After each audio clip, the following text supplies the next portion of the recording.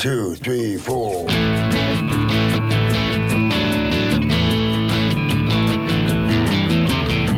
You're listening to Felony Podcast with your host, Dave Dahl, on the Startup Radio Network. The Felony Podcast explores ex-felons that have gone on to launch their own startups. We explore the ups, the downs, the behind-the-bar stories with these founders. Felony Podcast airs every Friday morning at 10 a.m. Pacific Time. My name is Mark Grimes, co-founder of Startup Radio Network. Also with us in the studio, Dave's partner in crime, Lad Justison. And here's a man with a plan. Leader of the band. Buff and tanned. Dave, the Killer Bread Man, Dahl.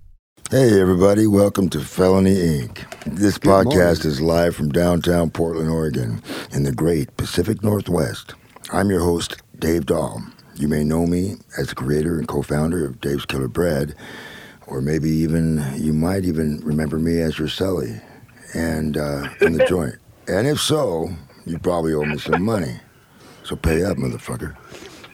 We broadcast live every Friday morning at 10 a.m. Pacific Time, and then you can check out the podcast a few weeks later, if you can remember.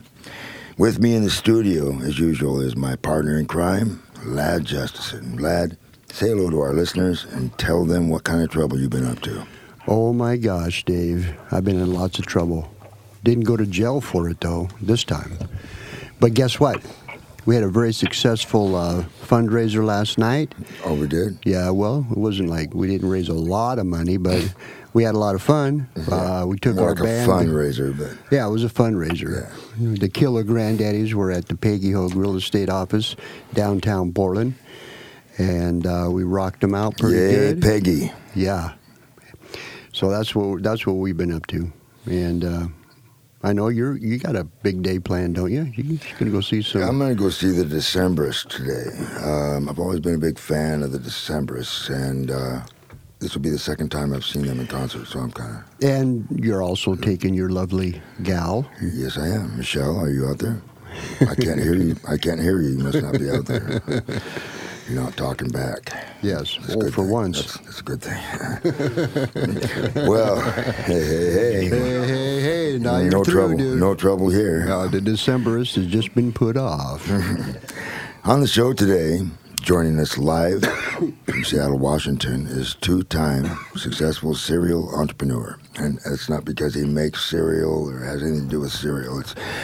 We mean that as in he's done more than one business. And I think that's pretty amazing, especially when you realize that he was in prison at some point. And we're going to talk to him about some of the lessons he's learned in there and out here. He was formerly the Pop Gourmet Popcorn CEO, and now he's doing a bunch of other stuff. His name is David Israel. And Israel first founded the financial services company PawnX Exchange. Dave, you probably pawned something to this guy during your drug days, so... And led the company from a single startup store with an annual revenues of $450,000 that grew into a powerful 44-store regional chain with annual revenues exceeding $48 million. Wow. Then the stores were robbed. David was accused of hiring the two men who committed the robbery, which netted about... Weren't you one of those guys, lad? I was. Who hired you? You did. Okay. Which netted about $500,000 in jewelry and about $1,200 in cash. 12 grand. Or $12,000, $12,000,100. And then laundering the dough through the shops. That didn't end well. So while serving time for the robbery and laundering conviction, David wrote a business plan for a popcorn business, which has grown in many interesting ways. David went on to found Pop Gourmet Foods in 2011, and under his leadership, formed numerous strategic partnerships with not only established food brands, but has successfully launched Pop Gourmet's products at internationally recognized retailers, including Costco, Kroger's, Starbucks, and Walmart. Welcome to the Felony Inc. podcast, David Israel. Thank you, guys. Good morning. Yeah. Good morning. It's good to talk to you. I happened to remember you from a little bit of correspondence, and I ate some of that gourmet popcorn. It was the one I ate was that I remember was the Big House, and boy, that was good. But I didn't want to get addicted to that stuff. He sent you some of that stuff, Dave? I never. No, but I never got none of it. Well, you don't really matter. I think I probably shared it with you, lad. Anyway. Oh well, I would remember. Yeah, so, we got a lot to talk about here. I know you're not involved with that company anymore, interestingly. That's how things go when you're successful. But, they can go that way when you're not successful, and they go that way when you are successful. So, where do we start with you, Dave? Well, David, where would you like to start? Do you want to start in prison? Do you want to start where we are today? Well, where do you want to go? Start where it led up to that point. Yeah. Where do your lessons, where do your big lessons begin? I mean, are there some really potent lessons from before prison that matter in the story, or do you want to start with prison? Yeah, I think there's some great lessons prior to prison. Actually, prior to getting charged, and then, leading up.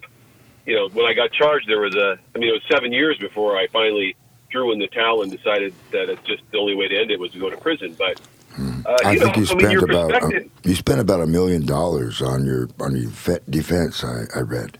Well, about $1.3 million when you count in investigators, appellate attorneys, and everything else that kind of leads into it. And I had to fight off 2 prosecutorial appeals over the 7 years. So I had to have separate appellate attorneys. I mean, it's a joke. And unlike business attorneys, you don't just pay as you go. They need to be paid up front because they're not sure you're going to be there. They don't trust you. And they don't want to start to collect if you're not there later, right? That's right. And hard to get out of prison. Yep. And you had a big target on you, obviously. Yeah, I had a lot of it's very high profile. I just raised capital from a lot of the significant investors nationally, but mostly in the Northwest. Like the founders of Costco and the founders of Starbucks and many other kind of leading guys around here. So yeah, it's kind of high profile, and prosecutors like that, right? They like to get their name in the paper. Yeah, absolutely. But, that's why it costs $1.3 million to defend yourself. Yeah.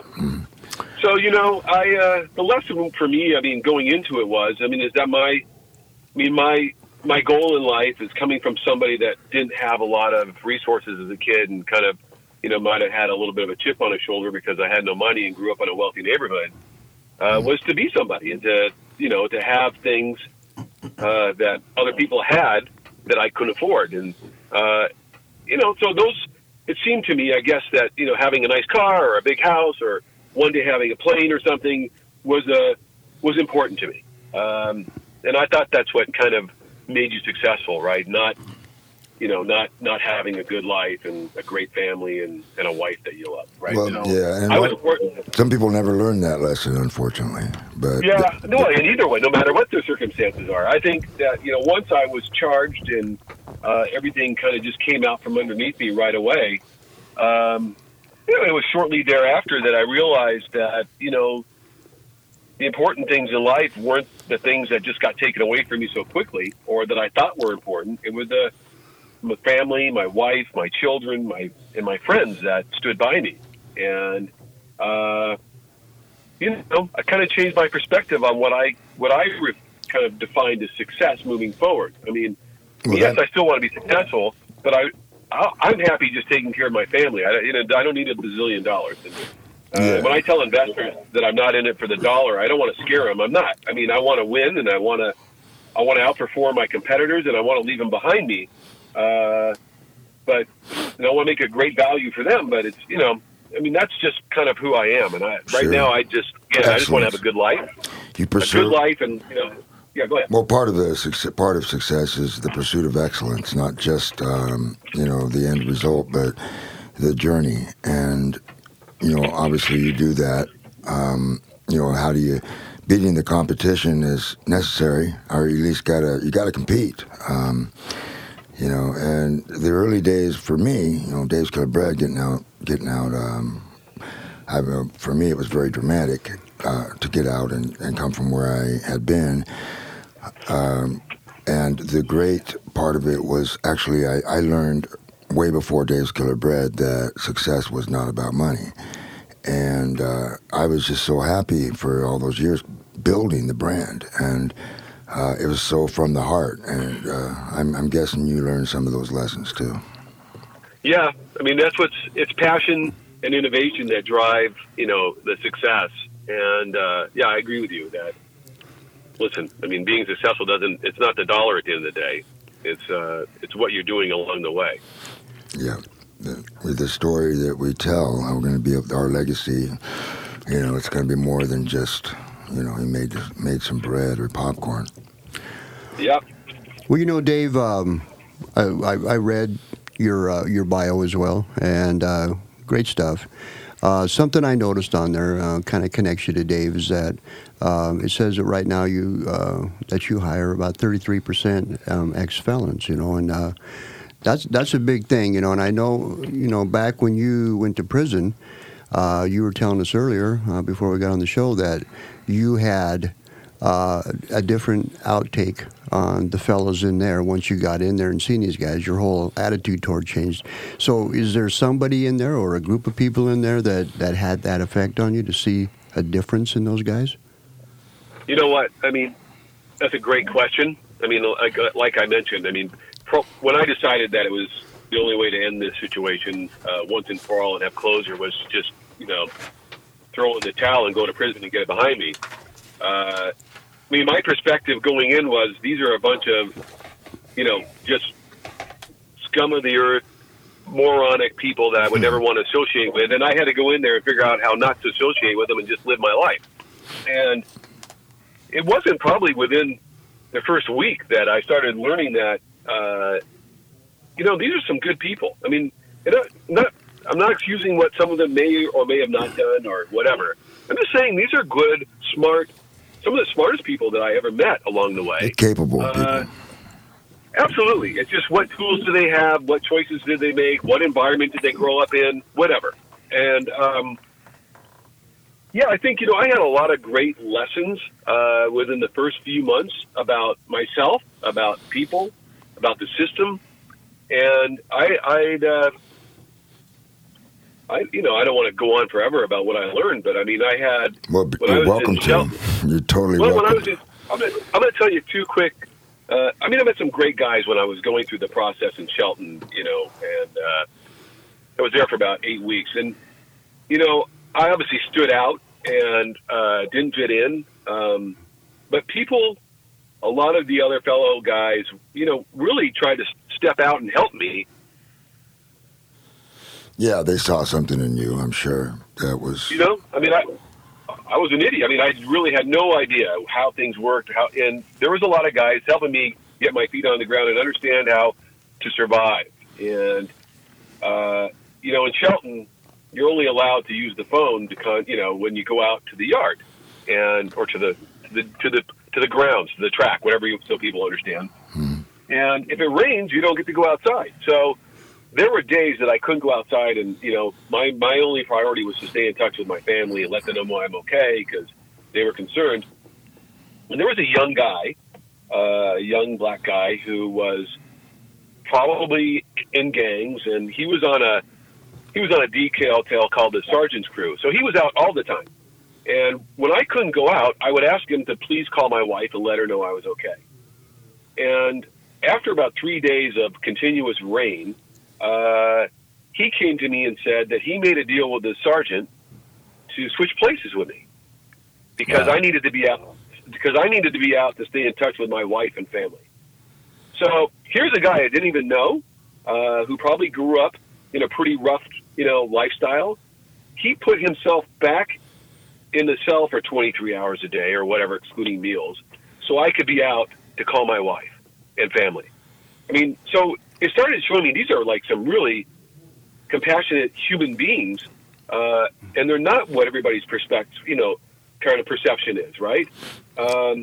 Just different circumstances. Yeah. And I started learning this, for the entire 4 years I was there. I met a lot of smart people, and a lot of guys would tell me their stories and say that, this is how, when they were young, I mean, they used to go out as a family and, shoplift or steal food or whatever, right? But they didn't want to do that. They wanted to have they wanted to be a businessman, or they had some great ideas, or they wanted to work and have a family. And they would get out, and they would run into all these unnecessary roadblocks. One being society doesn't want to help them. Two is sometimes the DOC. And three is some of the things that are set up within, the government that prevents you from being successful. And I would see them come back, even with the greatest intentions. And I was like, this is unfair. So I actually started hiring. I had a company running while I was inside that I left behind, not Pawn Exchange, but another company. And I actually hired one of my first cellies or roommates, gave him a job when he got out. And, I just wanted to see people thrive and do well and be successful. And, I mean, it's not just great for them. It's great for their families. It's great for tax holders. It's great for our communities. I mean, it reduces crime rates, all kinds of things, right? A lot of benefits. So now that's by extension, it changes the world, It makes an impact. And, I mean, not everybody's entitled. And, I mean, there's a lot of guys that just don't want to change. But for the people that do want to change, we should help them. Absolutely. And that's the thing. The way to success in this is to, find the people who really are ready to change. A lot of times, with Dave's Killer Bread, my intention as an employer was always to find the best employee. It just happened that some of them were ex-felons. I wasn't like, okay, I'm going to get 1/3 ex-felons here. I wasn't thinking that way. I was just thinking, what's the right thing to do here? What's the right thing for my business, and what's the right thing for, and for the community? It just seemed natural to give some of these guys a chance because I had personally undergone my own transformation. So I look for that in people. I get excited when I see somebody, making a difference and changing themselves.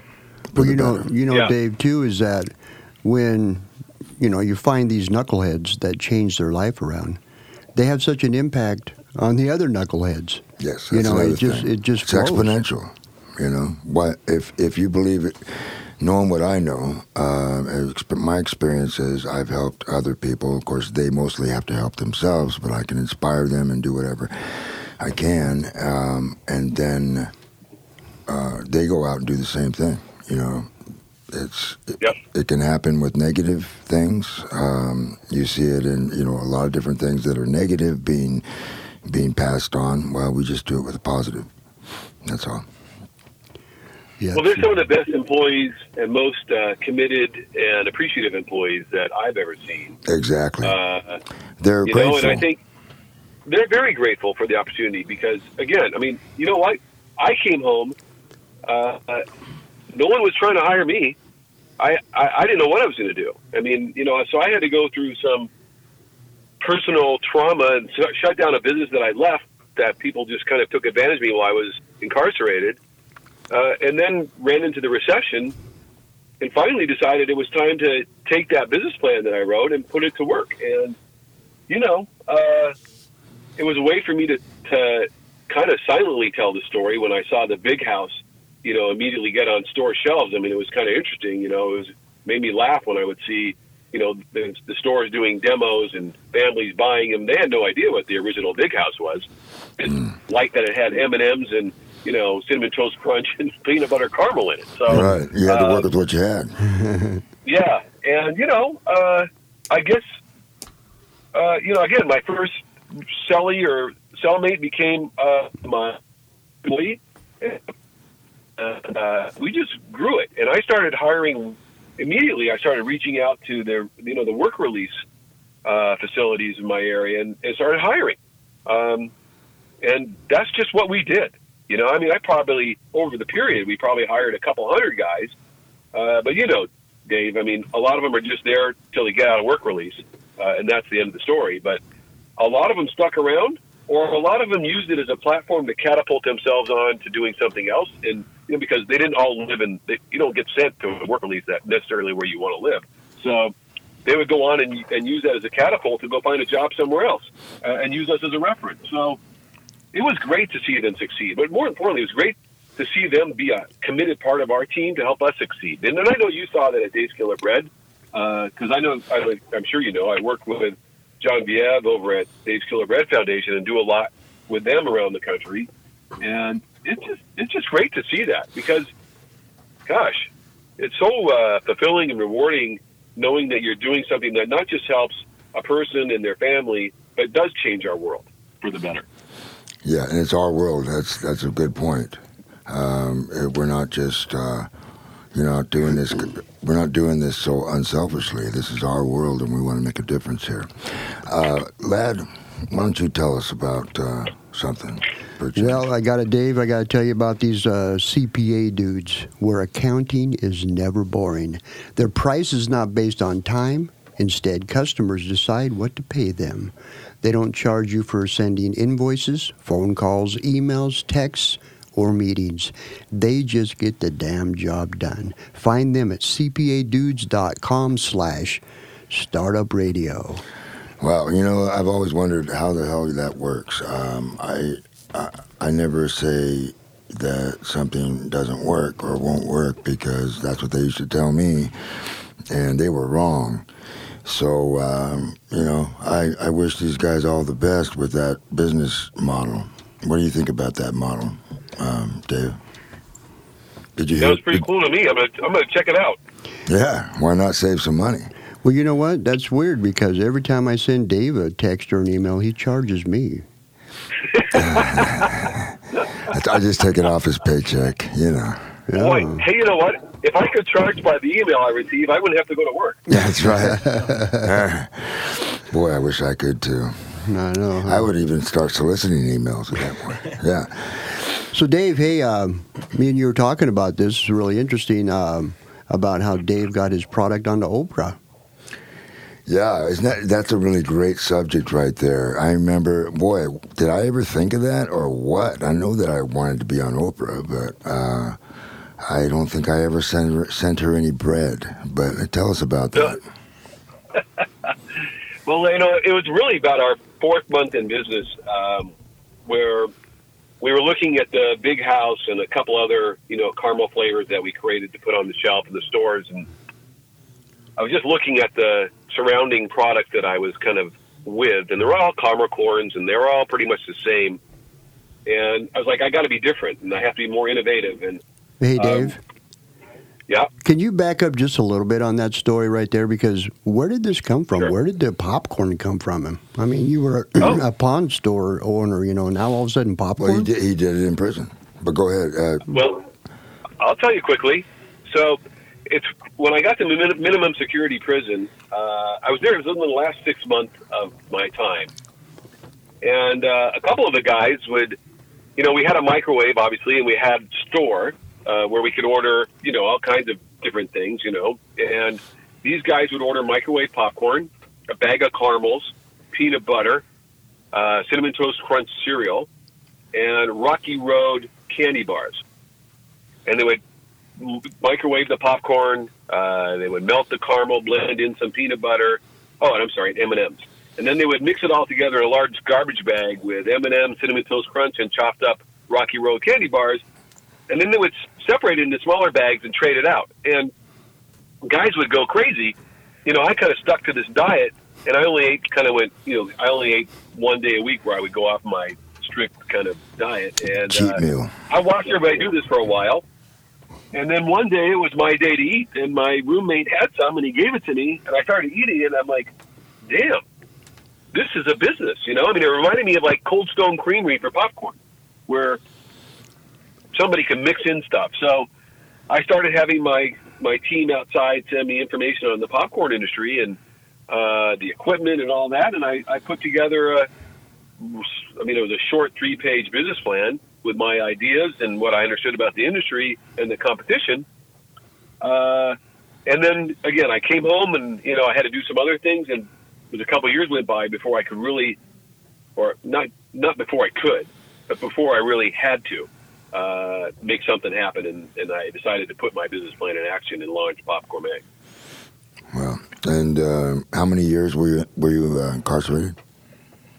I was inside for about 46 months.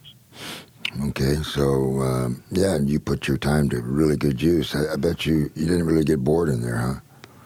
No, I learned, like I said, I learned a lot of lessons about me, people, system, all kinds of stuff. I mean, actually, I will tell you, I think that going through and learning what I've learned while I was incarcerated made me a much stronger entrepreneur because you learn how not to sweat a lot of the shit that you can't, that you have no control over, right?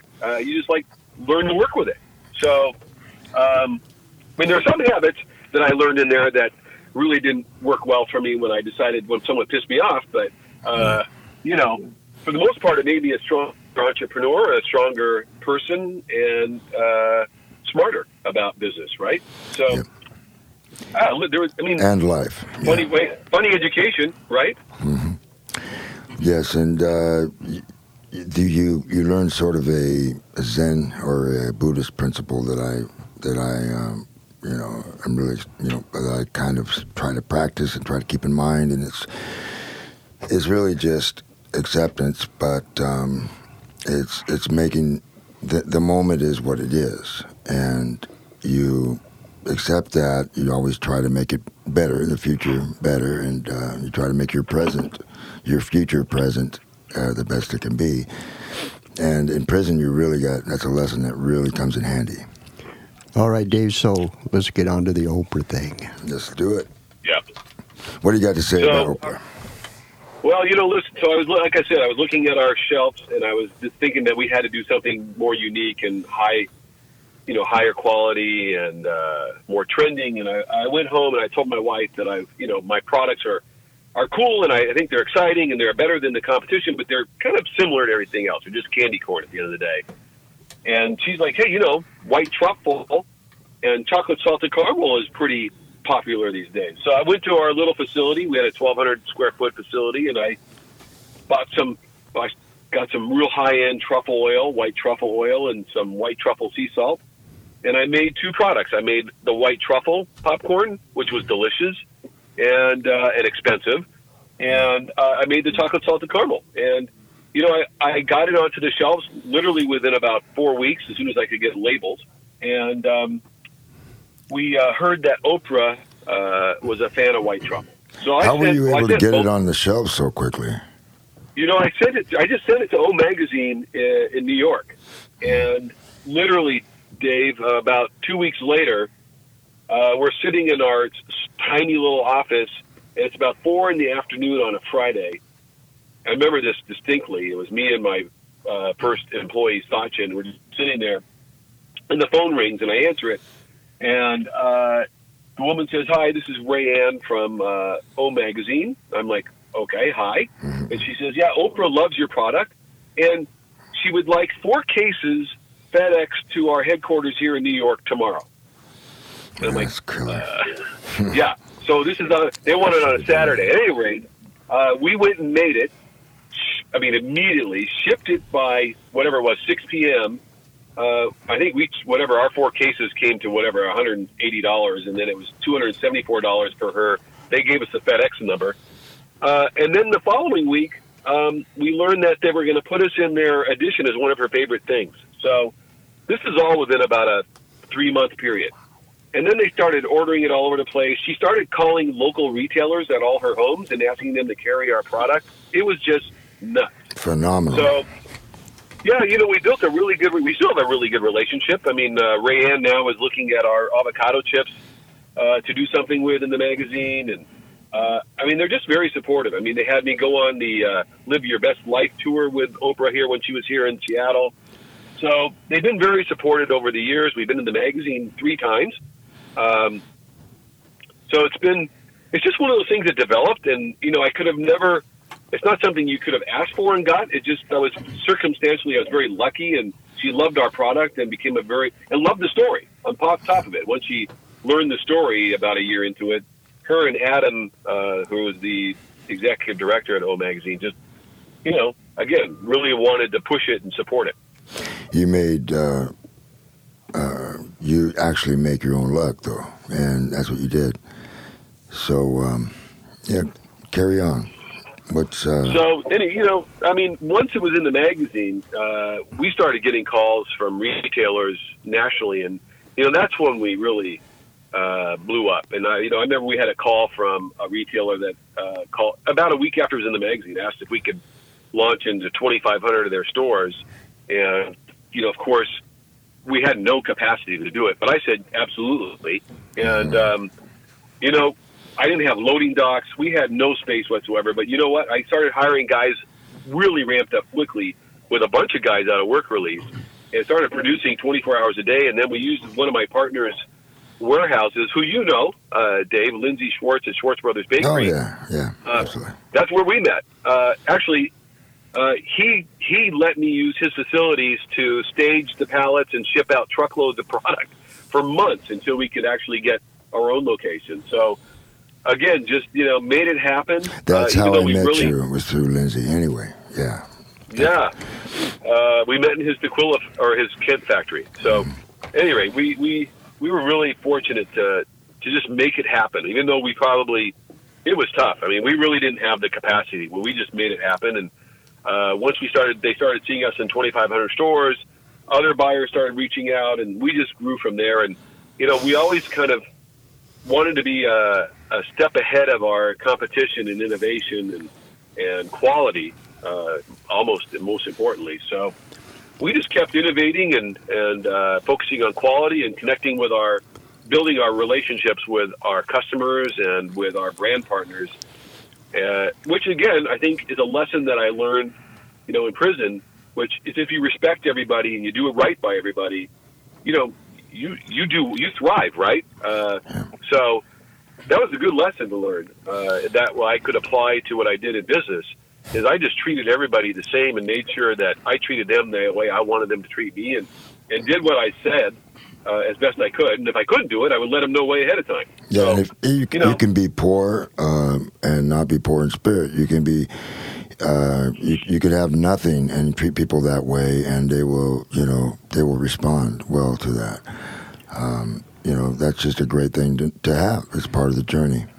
Dave, when I was, working with Dave at Dave's Killer Bread. Who's that? Some weird, funny-looking guy. Looks kind of like a woman. But anyway, we were really all ugly woman.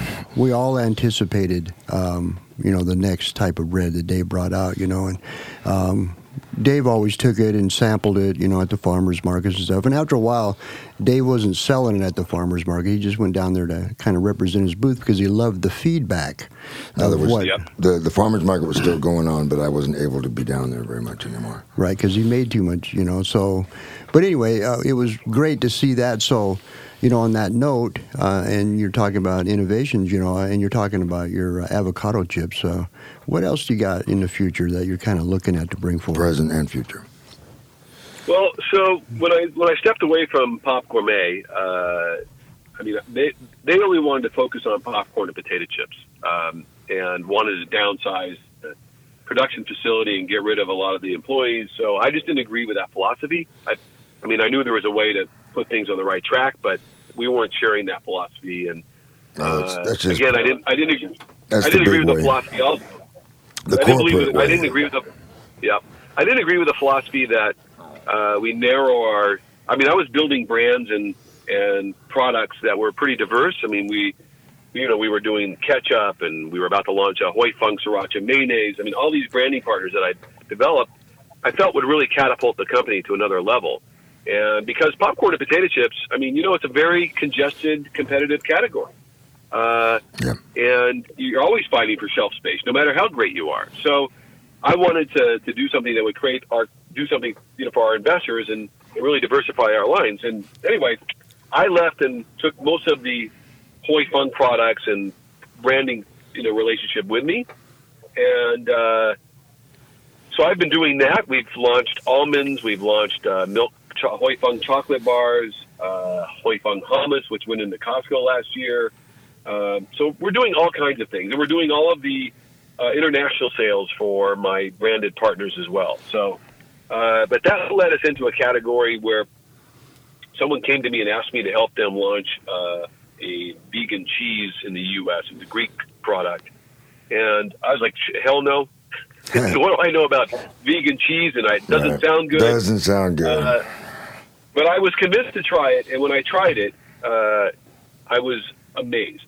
So I ended up taking over the company and rebranding it. And it's we now partner with the manufacturer in Greece. So that it's Good Planet Foods.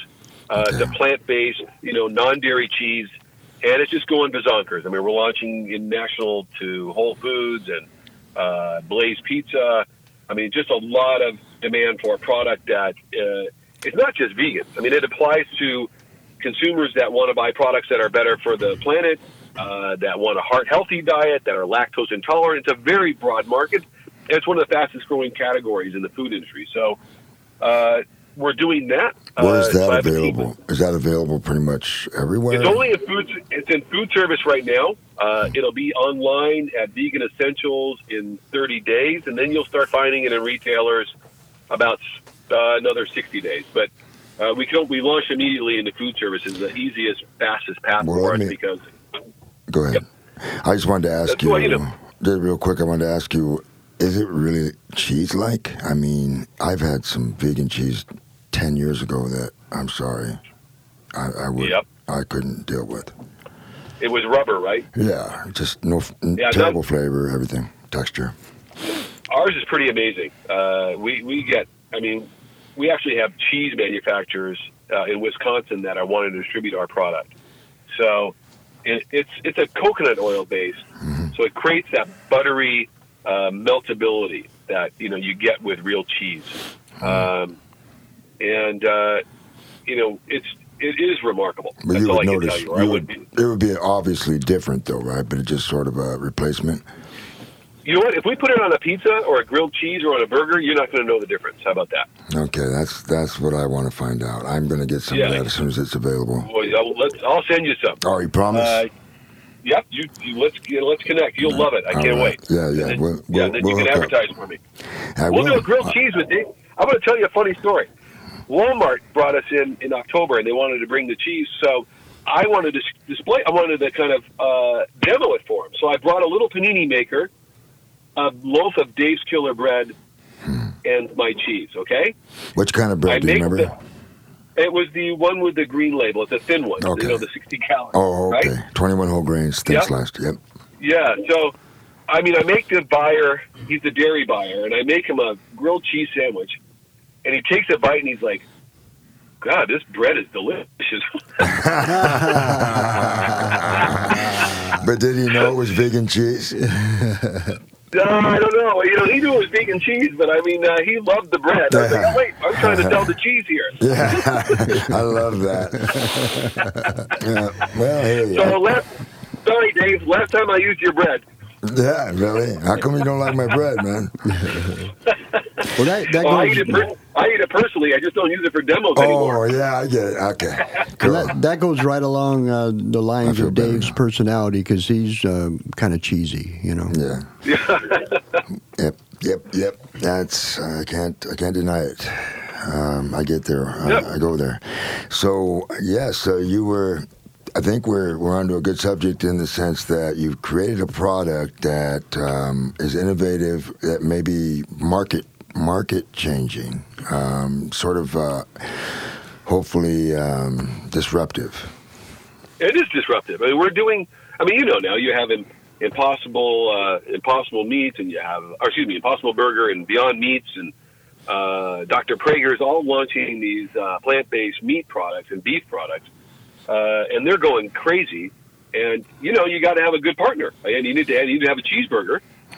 So we're doing a lot of demand from frozen pizza companies that need to move into the non-dairy arena because that's where they have to be. A lot of pizza companies like Blaze, and we're talking to Subway, we're talking to Jimmy John's. It's just. The demand is huge, and we just need to continue to be innovative and improve our product and stay ahead of the game. Because, look, I can't own the ingredients, right? People will figure out how to make something similar. We just have to stay ahead of them. And right now we have the leading companies out there, it's a little hard for them to pivot because they've been making rubber for so long. That's right. But they will. I mean, they got to survive, right? So, well, I've been through it. That's for sure. I've seen. I have some great stories about all that, and I knew it was coming all along, and just like you do. And you really have to. There was schools of thought. There was a school of thought in our company that, hey, why don't we just stay nice and stay in this tight little family thing, and just be an icon in Portland, and forget about all this crazy growth, because that was it's going to be so stressful. But we knew better. I knew better than that. I knew that the only way we were going to survive probably was and thrive, was to stay ahead of the competition and keep moving forward. And actually, we needed to get help from folks who had experience in different levels. Yep. Well, I mean, you have to. It's okay to stay small if that's what you want to do. I mean, of course, it's probably not your personality. It's not mine. I mean, I want to get in the car and go as fast as I can and win the race without crashing. Well, and if you do stay small, your products are going to have to constantly change and constantly be disruptive in a sense, because the bigger guys, when they see something good, they're going to come along and streamline it. And so that was my thinking. I'm like, okay, you got to grow, you got to compete, you got to fight. Well, you did an amazing job. I mean, it's what you did is remarkable, and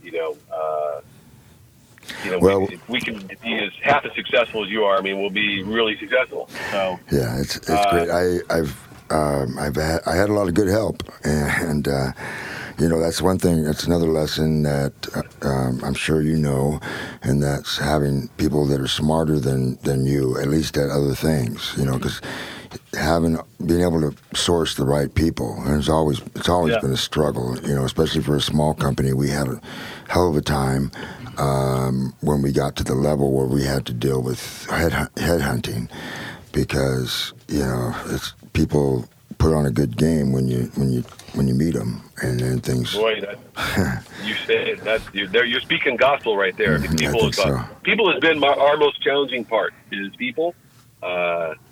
And I'll never forget an investment banker I met early on. He said, "I just want you to remember one thing." I go, "What's that?" He goes, "People suck." Yeah, just remember that. And I could have listened harder. Yeah, and it's really about your leadership that matters too. So, Dave, another important factor about your product, and see how Dave works this too. But you were always true to your product. Mm-hmm. No matter what, you didn't compromise on that product. Maybe that's something Dave uses as a philosophy too. It sounds like it.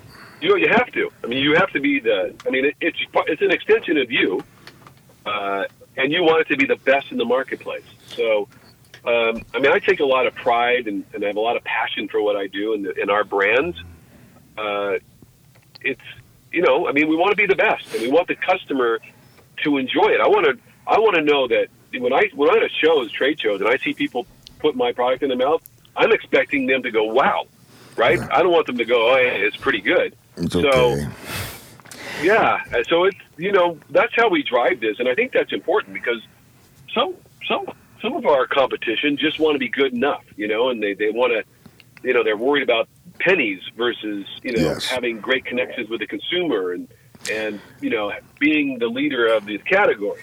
Yeah. And it's the same for our cheese, and now I partnered with a man named Eric Healy out of Bend, Oregon, and we launched a company called Ava Love, and we're the only company in the world that can take avocados and turn them into chips or puffs. And okay, so that's what you're working with right now? That and Good Planet, and I still have BFY, which does all the other stuff. So I'm doing a lot right now, and our team is busy, and we're excited. But Eric and I have Ava Love, and it's just the demand is crazy, and now we're trying to figure out how we can scale up fast enough to meet the demand. But it's an amazing again, being innovative, right? Nobody's seen it, so they got to have it. Boy, this is good. This is a good subject. We're going to come back to it in just a second. I got to run my neck a little bit about Publicize. Publicize is a sponsor of ours. They're a deconstructed PR subscription service, which generates effective visibility for your business. Publicize takes a strategic approach to PR, planning your publicity needs in concert with your long-term growth and business objectives.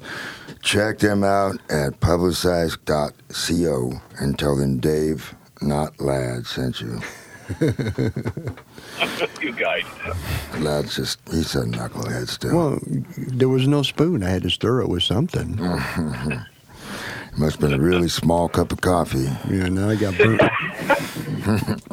burns on my wiener. Yeah. So, not on that subject. Let's get back to some real meat. All right, Dave. So I got a question for you. You know, Dave was an innovator in the Portland area with hiring ex-felons. And I know we talked about this before. But because of what he did in the Portland area, hiring ex-felons, it really kind of bled into the community. Now other companies, along with Dave's, you know, they do the same thing. Well, I wasn't the first. We weren't the first people who ever did it, but we were probably the first who were well known for doing it. Right. So do you have any examples of that happening with you in your community? A lot, actually. You know, at Pop Gourmet when I was hiring, it was weird that the directors, a couple of directors of DOC here in Washington, they reached out to me and asked to meet with me. And I just said, sure.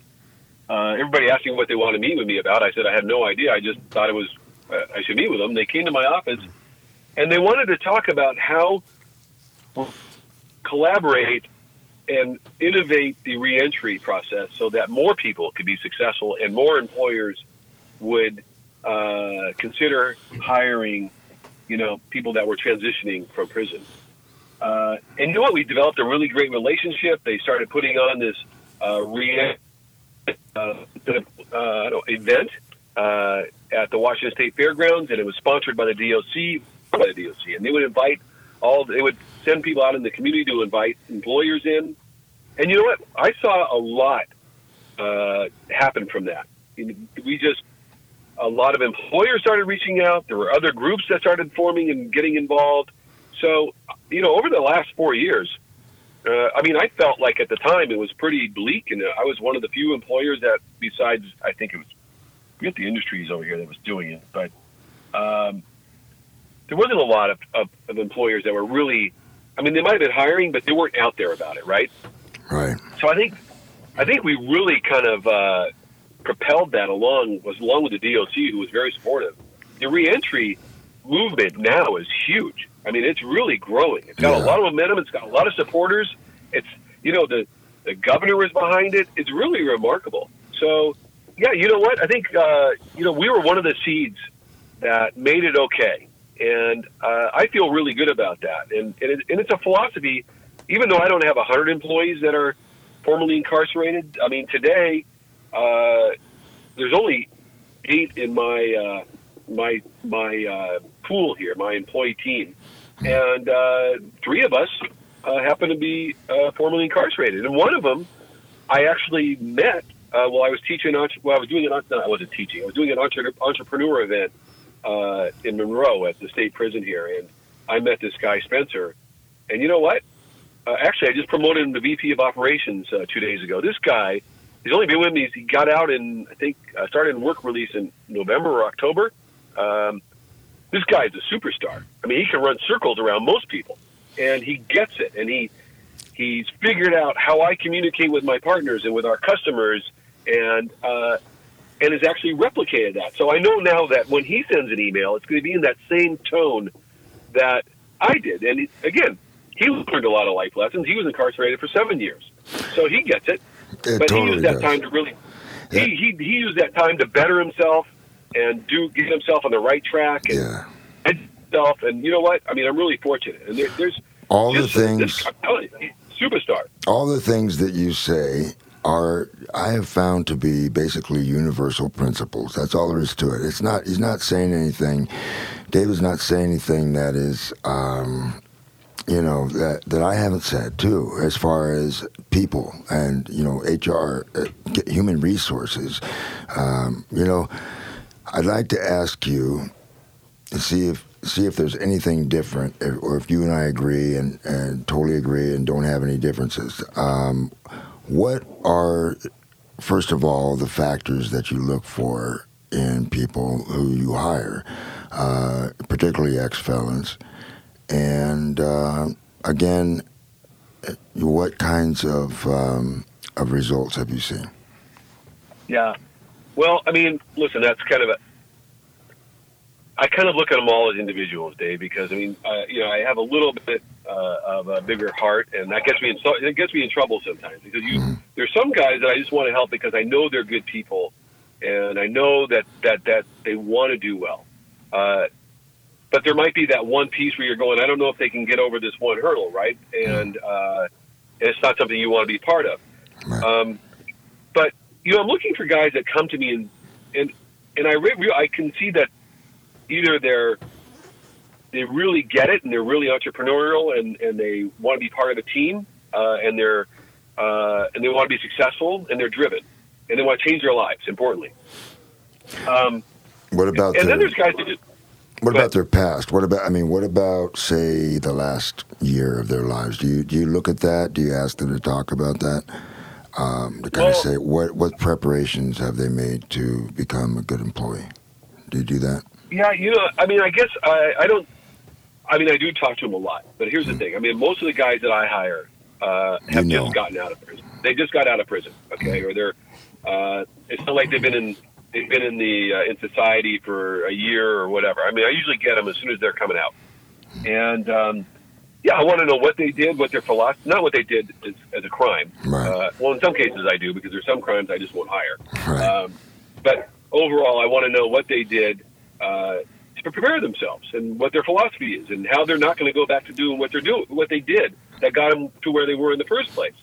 So, I want to hear their story, and I want to sum them up. But, Dave, a lot of that becomes, to me, is kind of instinct from what I learned there and the guys that I saw and the bullshit that I heard from some, and then the reality that I heard from others. So, I mean, when they're genuine, I mean, I know when there were guys that said that all they want to do is change their lives and not do what they did, but, they got out and they wouldn't let them have their driver's license, so they couldn't go to the job that they got, and then they were like, well, how do I make money? And boom, right? They're back in trouble. Those guys, I want to bridge that gap, and I want to help them. But I don't want to be a enabler. I'm just looking for. Right. That's right. Yeah. I don't want to be an enabler. I want somebody that's going to really be committed and loyal to me, because that's what I expect. I expect us to be a great team and build together. I mean, you're not working for me. You're working with me.